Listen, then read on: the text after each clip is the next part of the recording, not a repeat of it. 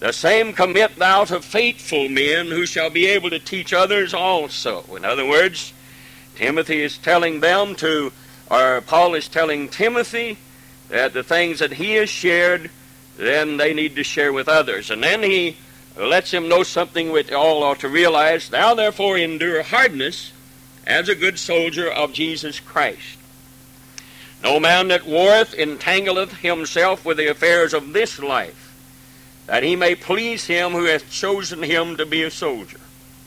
And if a man also strive for masteries, yet he is not crowned except he strive lawfully. The husbandman that laboureth must be first partakers of the fruit. Consider what I say, and the Lord give thee understanding in all things. Remember that Jesus Christ of the seed of David was raised from the dead according to my gospel, wherein I suffer trouble as an evildoer, even unto bonds. But the word of God is not bound. Therefore I endure all things for the elect's sake, that they may also obtain the salvation which is in Christ Jesus with eternal glory. It is a faithful saying, for if we be dead with him, we shall also live with him. If we suffer, we shall also reign with him. If we deny him, he also will deny us. If we believe not, yet he abideth faithful, he cannot deny himself. Of these things put them in remembrance, charging them before the Lord that they strive not about words to no profit, but to the subverting of the hearers. Study to shew thyself approved unto God, a workman that needeth not to be ashamed, rightly dividing the word of truth, something the world needs more than anything else. But shun profane and vain babblings, for they will increase into more ungodliness. Their word will eat as doth a canker, of whom is Hymenaeus and Philetus, who concerning the truth have erred, saying that the resurrection is past already, overthrown the faith of some. Nevertheless, the foundation of God standeth sure, having this seal, the Lord knoweth them that are his. Let every one that nameth the name of Christ depart from iniquity. But in a great house, why don't we just read all of it? You're being so good there. But in a great house there are not only vessels of gold and of silver, but also of wood and of earth, and some to honor and some to dishonor.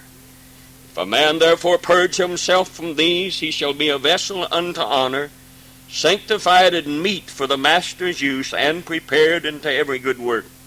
Flee also youthful lust. Follow righteousness, faith, charity, or love, peace, with them that call on the Lord out of a pure heart. But foolish and unlearned questions avoid, knowing that they do gender strife. And the servant of the Lord must not strive, but be gentle unto all men, apt to teach, patient, meekness instructing those that oppose themselves, if God peradventure will give them repentance to the acknowledging of the truth, that they may recover themselves out of the snare of the devil, who are taken captive by him at his will. You may be seated.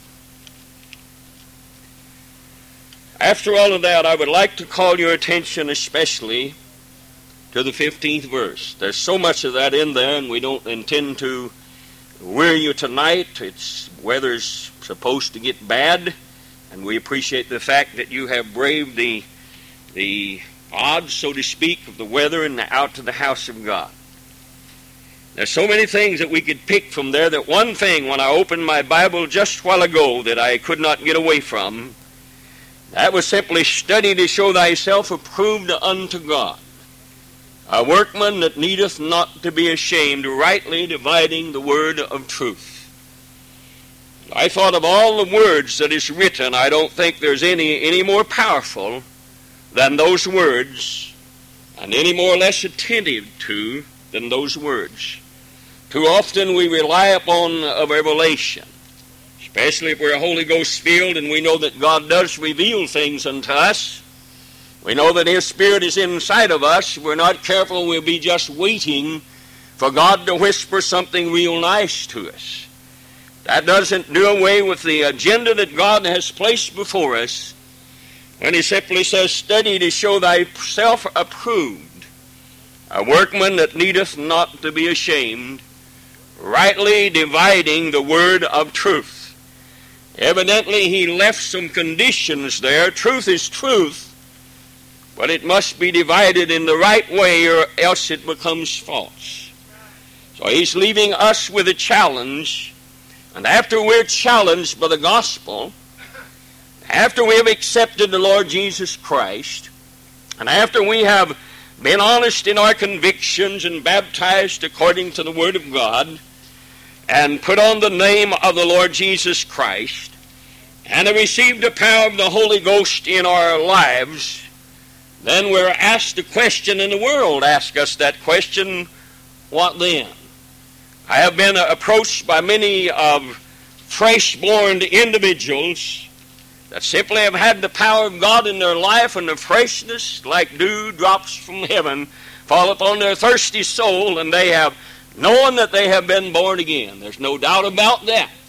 But they're confused as to what's left, what's next, any place else for us to go. Well, there's several things that we could deal with tonight, but maybe I could cut it down to 3 or 4. The first thing you need to do as a Christian, whether you're an old Christian, whether you've been in, quote, the way for 30 years or 50 years, or whether you've just begun, the first thing that the Bible indicates that we should do is to know something. Is to know something. There's not any more sickening thing in the nostrils of God than a Christian that doesn't know anything about Him.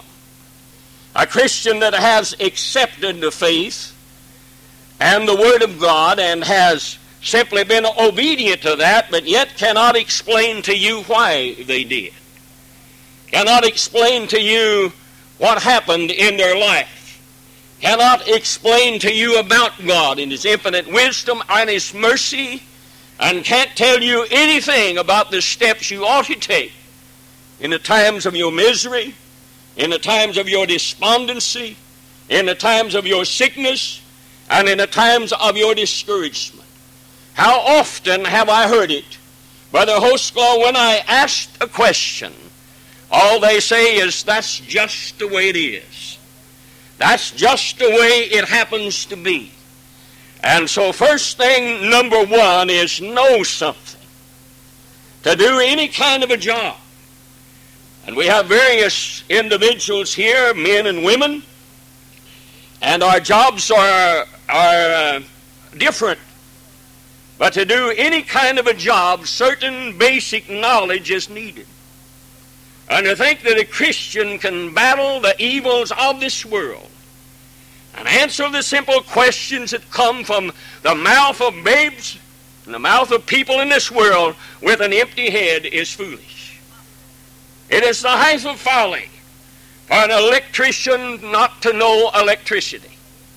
For him to go in some place and say, I'm an electrician, and yet not know a single thing about electricity. It is foolish for a pianist to say that they're a pianist and know nothing about music. It is foolish for a lawyer to say he is a lawyer and not know one single thing about the law. It is foolish for a mechanic to take out tools that he knows nothing about, begin to try to repair machinery that he knows nothing about. It's foolish for a soldier to be called a soldier if he don't know his weapons. If any of us have been in the Army or Navy or whatever, the first thing we do is become acquainted with that which might save our life. We become acquainted with that. We know it inside and outside.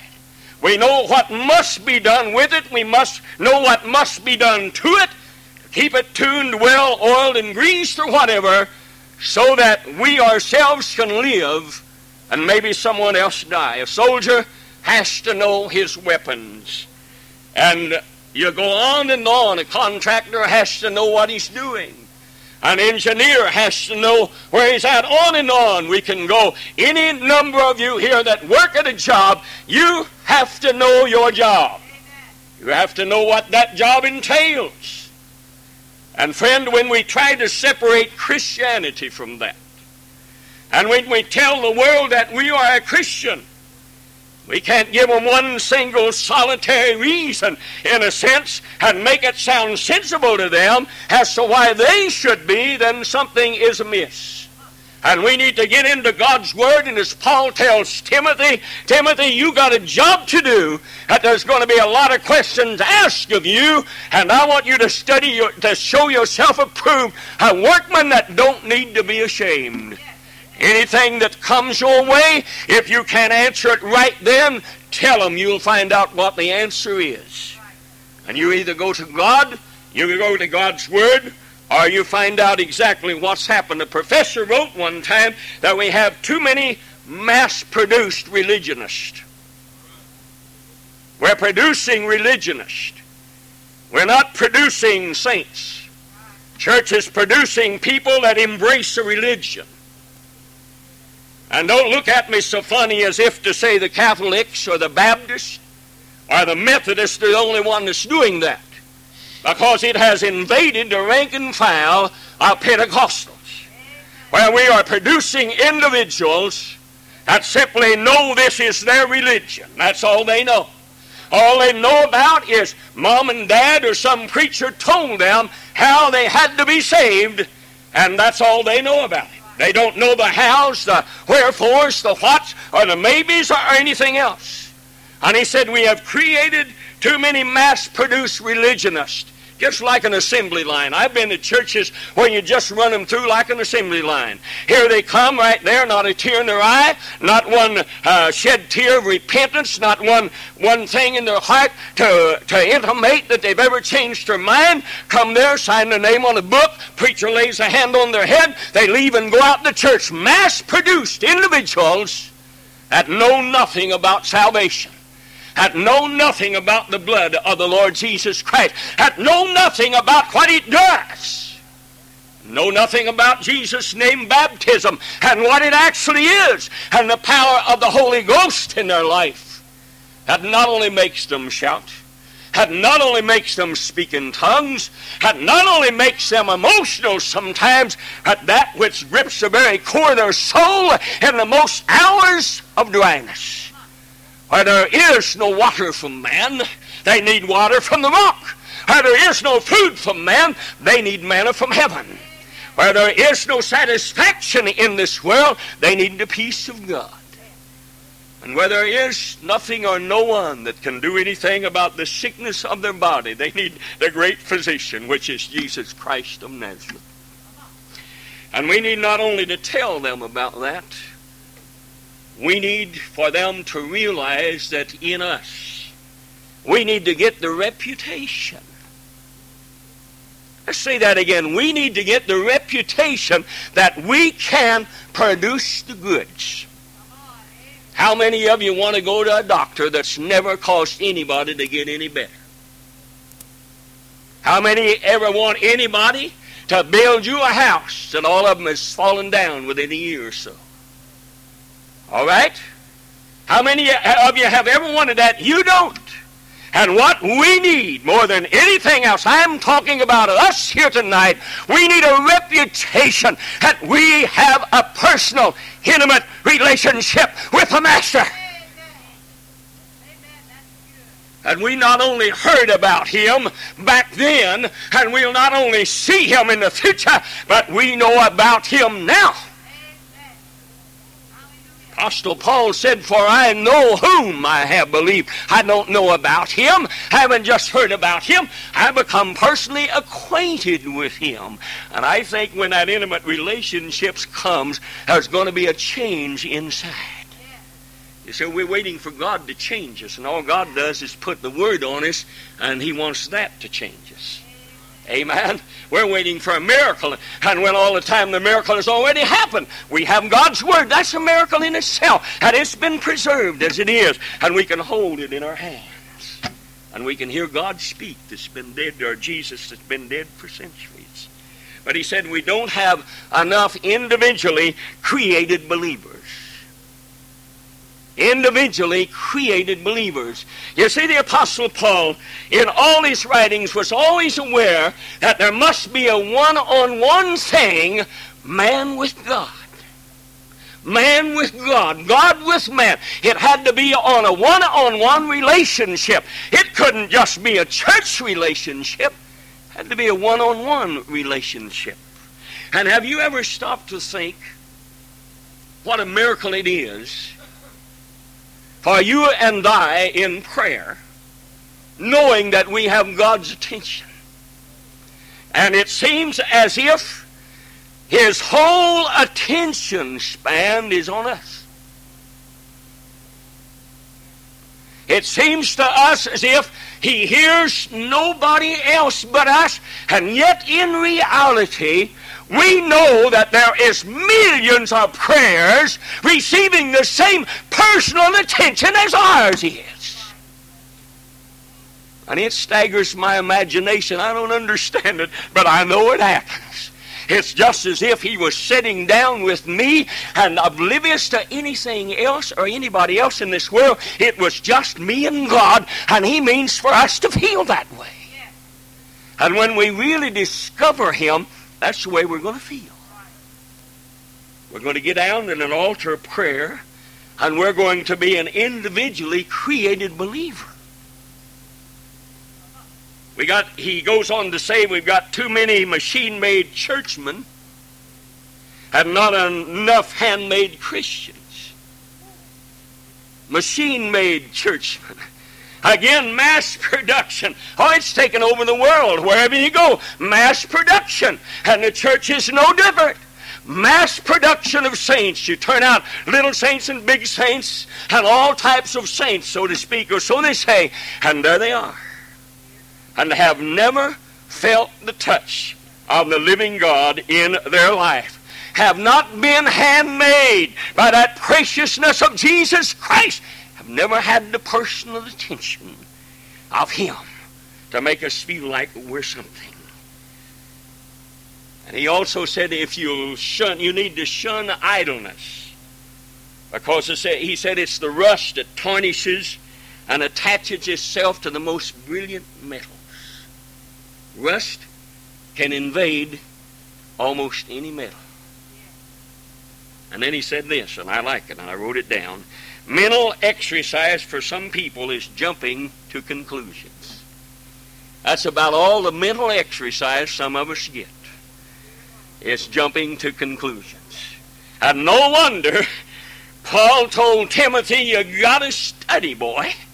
You've got to get into that Word. You've got to find the meaning of it. And somebody said, oh, I don't understand the Bible. Get in there anyway. Because someplace, sometime, God will either zap you with it, or He'll place you someplace where what you've been studying about will be exposed.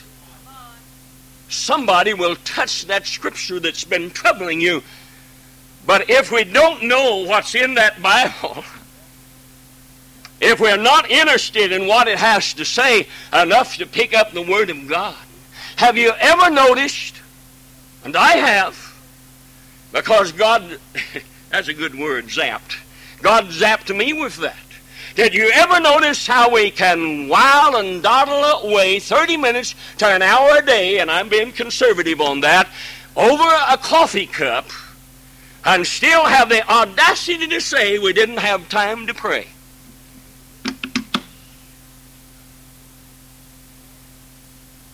Now that's a scheme of the devil, isn't it? We didn't have time to pick up God's Word. I tell you, I've just been so busy. And Satan has took my time, and we know he does, and yet we let him do it. And all the time God is screaming out, if you're going to be a Christian, you've got to know how to be a Christian.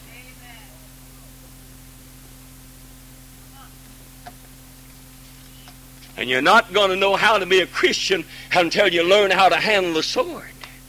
You've got to be acquainted with the sword. If you're going to thrust the enemy with it, you've got to know how to use it. And you've got to know it is usable. It's in your hands. It's a weapon. But if we're not careful, we'll pick up the wrong end of it and get cut, and most of us do. Because we don't know the point of it, and we don't know the cutting edge of it from the hilt of it. That might sound a little bit stupid, but that is the way it is. And we have to know something. And number two, we have to be something. Not just know something. We've got to apply what we know to us. All the knowledge that God will give you, all the things He can reveal to you, and everything that every minister that has preached in this church and that I'm preaching tonight, that settles down deep inside, all the knowledge will not make you effective until you realize you are something. Pentecost has been thrown on the wrong side of the tracks. We've been laughed at, we've been mocked at, and sometimes we hang our head in shame, and sometimes won't even tell people who we actually are. Well, all the time God says you are lively stones. You're not dead, you're lively stones. He said you're the salt of the earth, a preserving force in this world. You're the light of the world. You are the sons of the living God. He wants us to be something.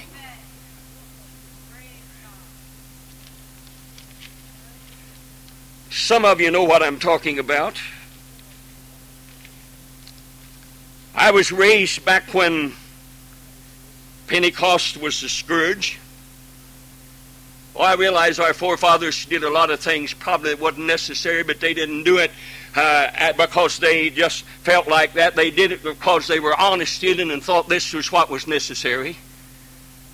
They did it out of truth and love of God in their heart. But I was raised in, and I went to school then, when if you said you was Pentecost, you was immediately a holy roller. And immediately you was ostracized. And it took this old boy a long time. A long time. I underwent that. I bowed my head in shame. I wish Dad would have been anything else. I wish he hadn't even been a preacher. For God's sake, every place I go, they knew Martin Hoshka. Every school, that's that tongue-talking, holy roller preacher that gets beside himself. And got that strange doctrine. And yet they could never say anything that would touch that man's life. He lived what he believed. He didn't ask anybody to do anything he wouldn't do himself. And one time, as just a child, not very old, I finally come to realize that my dad was something. He didn't just say he was something, he was something. I saw him in a new light. I looked in his eyes and I watched him as he stood in perspiration and windows thrown open, and he probably eat more bugs than the average individual. Bed bugs running every place. Toad frogs in a basement, in a cellar where he was ministering. But something way down deep inside had got a hold of this man, and he was something. He didn't just say he was something. It wasn't long until I looked at him in a new light. This was God's man. This was God's man. And God, if I'm ever going to be anything in this life, let me at least be as honest in everything I am and everything I do as He is. Well, that's a lot of reason to be ashamed, I suppose. A lot of things happened that shouldn't have happened. But they were something. God meant something to them. And we need to realize that. We need to be something. A thermometer, that's what most of us are. We just simply register the atmosphere around us. But a thermostat controls the atmosphere around us. And that's what God is asking out of us.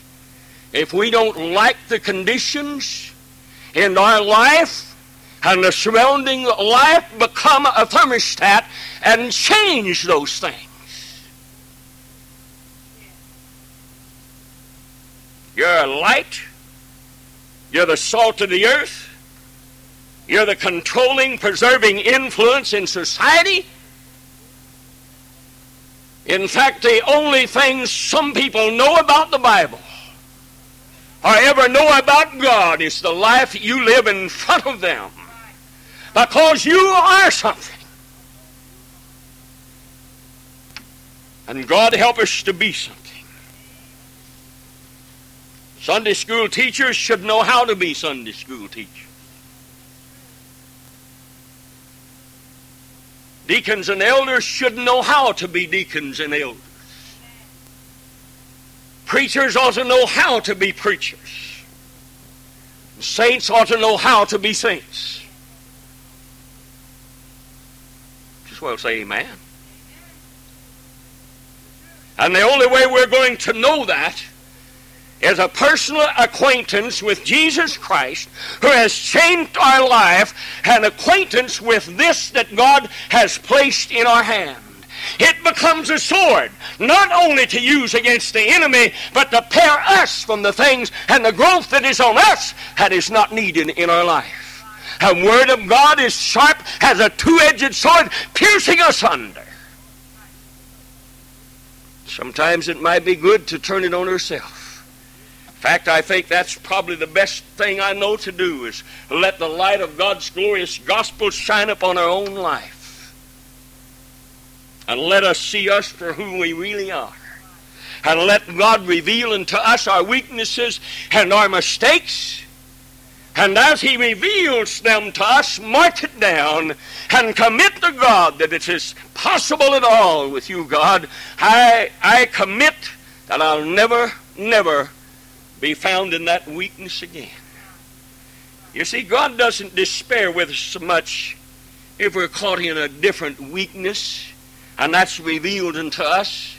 What despairs God is the same old weakness exploited in our lives day in and day out, and never any reconciling that. I mean, it's just the same old thing. We just go to God like He's a Santa Claus, ask Him to touch us when we get into trouble, and when He does, we know we're going to do the same old thing over and over and over again. And this despairs God.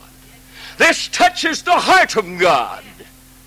He knows we're not perfect, and He knows that a minute that we overcome one weakness, then He's going to reveal to us another one. And He doesn't hold it against us when we're caught in a new weakness that we haven't been aware of, and He's let us go for years getting by with, and then finally He calls our attention to that, and He says, that's enough.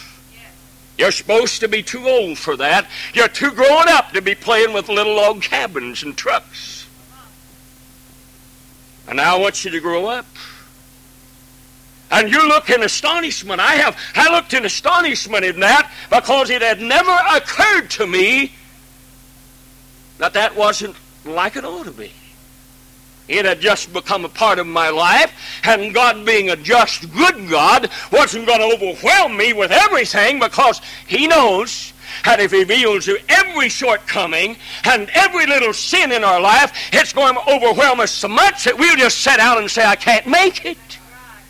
So little by little by little, God reveals to us what He expects out of us. And little by little, as we grow, God takes one little toy away from us. And when He takes one away from us, He gives us another one a little bit more growing up.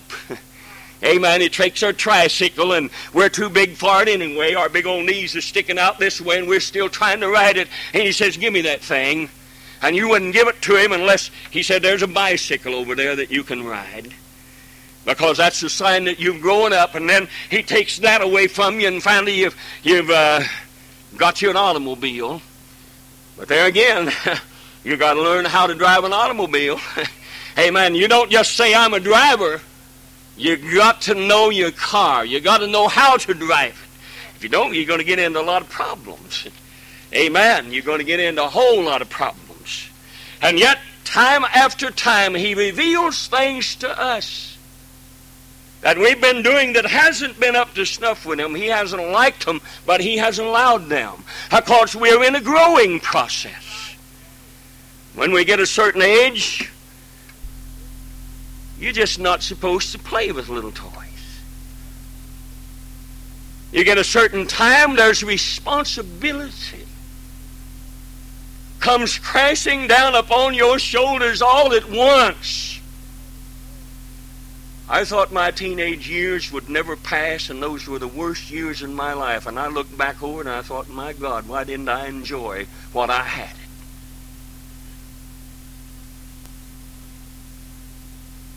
I could have given my strength and my young life to God and wouldn't have had to waste it. All of those years wasted for God. Aren't you glad He's so merciful that He just takes those wasted years and says, well, we're going to forget about them, and He just washes us.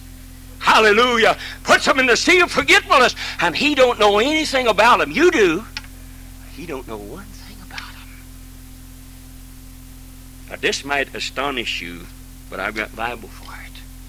But from the time you become a Christian, even though He forgives you, He still remembers what you did after you become a Christian. What do you think is going to meet you at the judgment bar of God?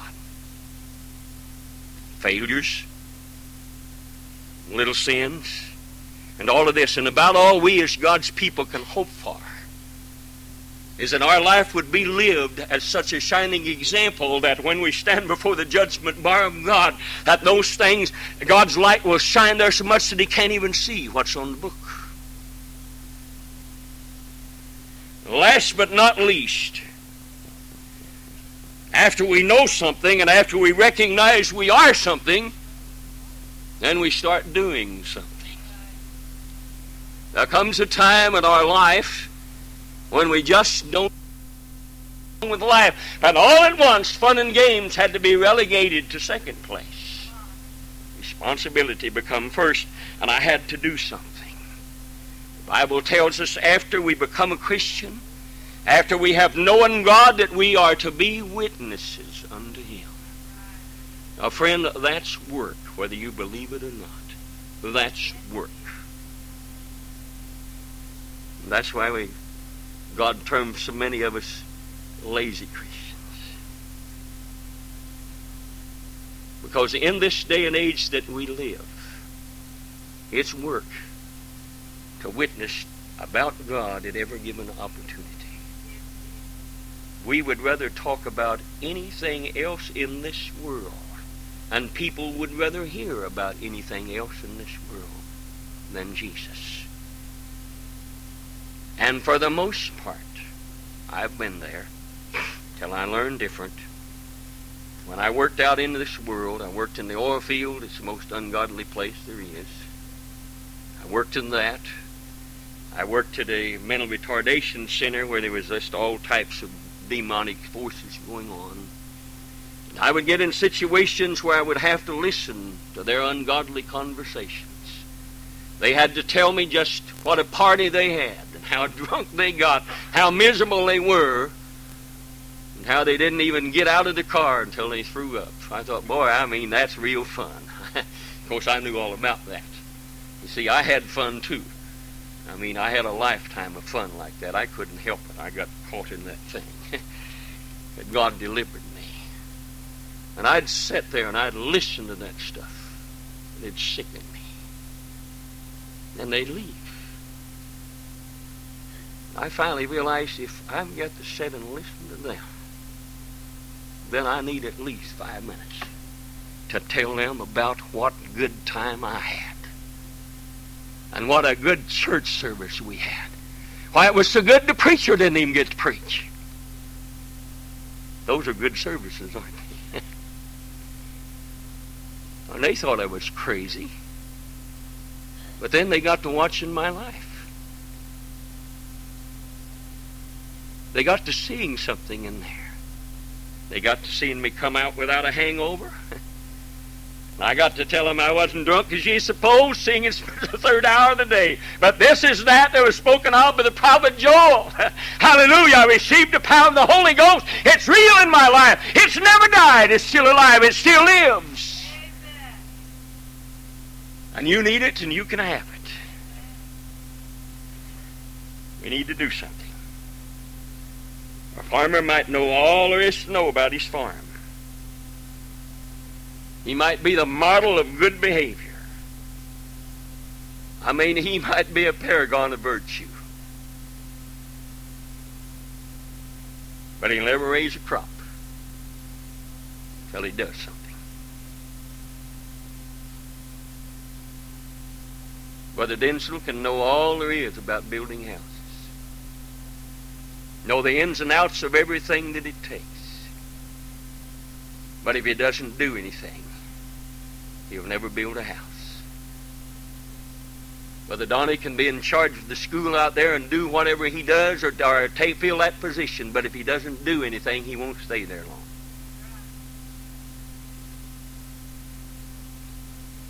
And in closing, I would like to ask us this. What makes us think that when we are born into the kingdom of God and given the responsibility of a Christian, that we can do any less than to know all there is to know about God, and to be all there is to be in God, and to do everything that is available for us to do? Some of us have different jobs. All of you can't stand up here and loudmouth around like I do. You're the better for that. Amen. You've got the better job. I think everybody ought to have to stand behind this pulpit at least one time, and they'd change their mind about what it's like to be here, wouldn't they, Brother Donnie, Sister Wilma? They'd all change their mind about what a wonderful privilege it is to be a preacher. Well, it is a privilege. It is an honor. I don't take backwater on that. There have been times when I thought, oh God, it's time to preach again. Amen. I know some of you said, oh, church time again. And I've said the same thing. You've said, I've got to go listen to that preacher. I've heard him for 2 straight years. I know just exactly where he's going and what he's going to say, and I still got to go. Don't that make you feel bad? But you don't know the times. And I've said, God, for 2 straight years, I've filled that pulpit and looked at the same old faces. And I got to go preach to them again, the same old thing.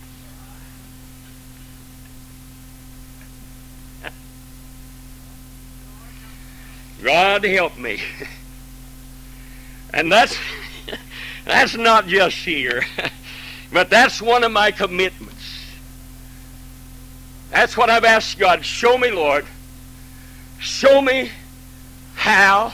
And he said that's got to be a change from inside. That's got to be through prayer life and continually seeking. I thought, God, show me how I can become enthused about preaching your word if half the congregation goes to sleep and the other half don't come. Teach me how to be enthused enough about you and your word to fulfill my obligations to you. And let me be happy about it. Not that I've made any great mark on society, but because I did what you told me to do, the way you told me to do it, God, I have to salvage my own soul. And let me do it with joy. I realize it won't be easy. I got to come and look at you. I tell you what, maybe I could do like some of you. Maybe I could miss a few nights and it wouldn't get so tedious.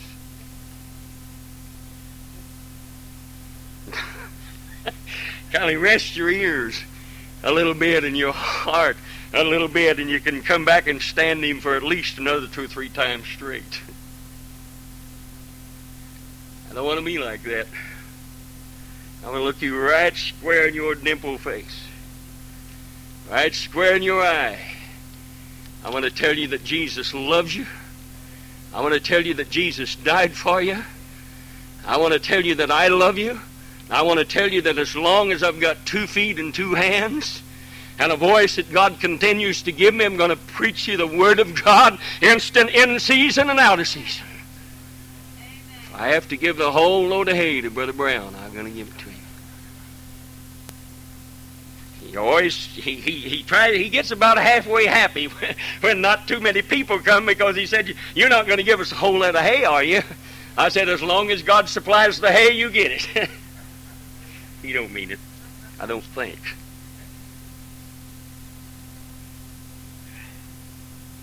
But we've been programmed in closing. I didn't mean to ramble on like this.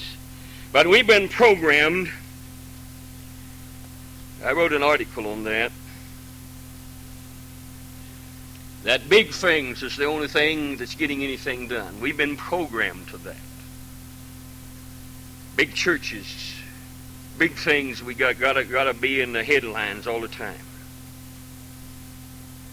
But if God had despised little things, He wouldn't have hid those giant oaks and those little acorns. And He's hid the greatest thing that's going to break out in this world. When He said, "Fear not, little flock, it is my Father's pleasure to give you the kingdom of God." Amen. And one of these days, from that little acorn, there's going to be a mighty oak. Stand out against everything that the world has proclaimed, and false ideologies and religion, and it's going to stand. The powers of hell cannot shake it. Powers of hell cannot destroy it. God has always had a church. God always will have a church. And we just as well be part of that church.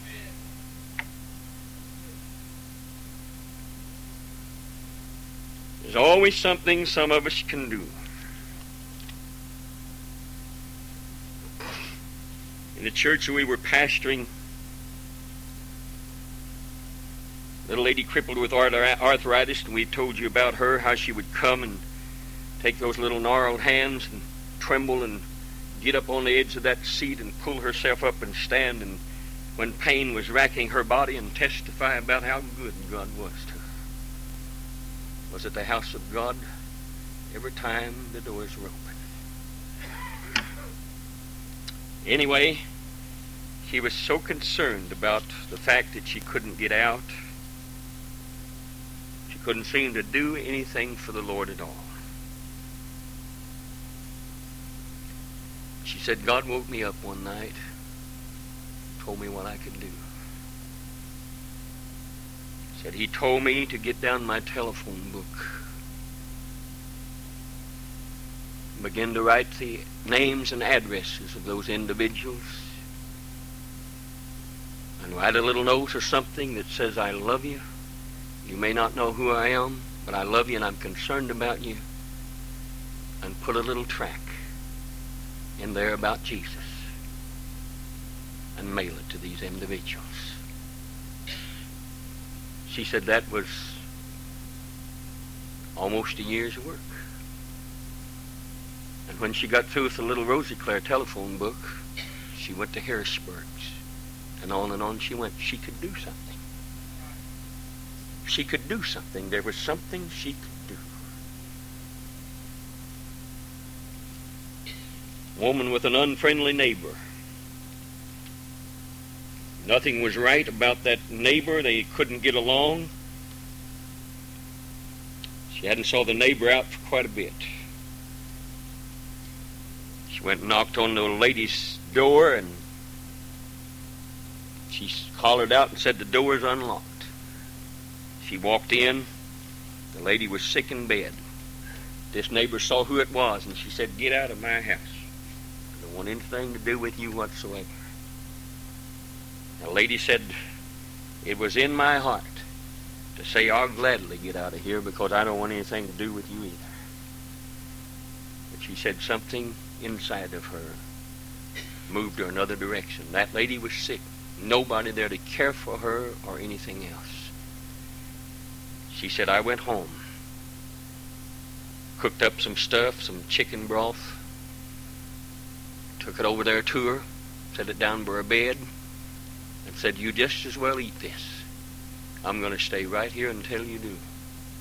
I don't care what you say to me, how much you demean me. You need somebody, and I'm going to be that somebody.'" And she stayed there, and she cleaned up her house and took care of that lady. For a day or two, all she did was curse and abuse her. And finally, her perseverance paid off. She was something. She didn't talk about being something and talk about something. This lady became a living example of what the Lord Jesus Christ was all about. Amen. She won that individual to God. She would have never touched her life any other way. So we have to know something. We have to be something. And then we have to do something. Would you stand? And just together with me at the altar right here. I took longer than I meant to take because I really hadn't studied on this at all, but I think God was in it, and I think we need to be challenged by it. And I want us to come here. I want us to just stand, and I want us to ask God to let us be what we're supposed to be. That God would speak to our lives.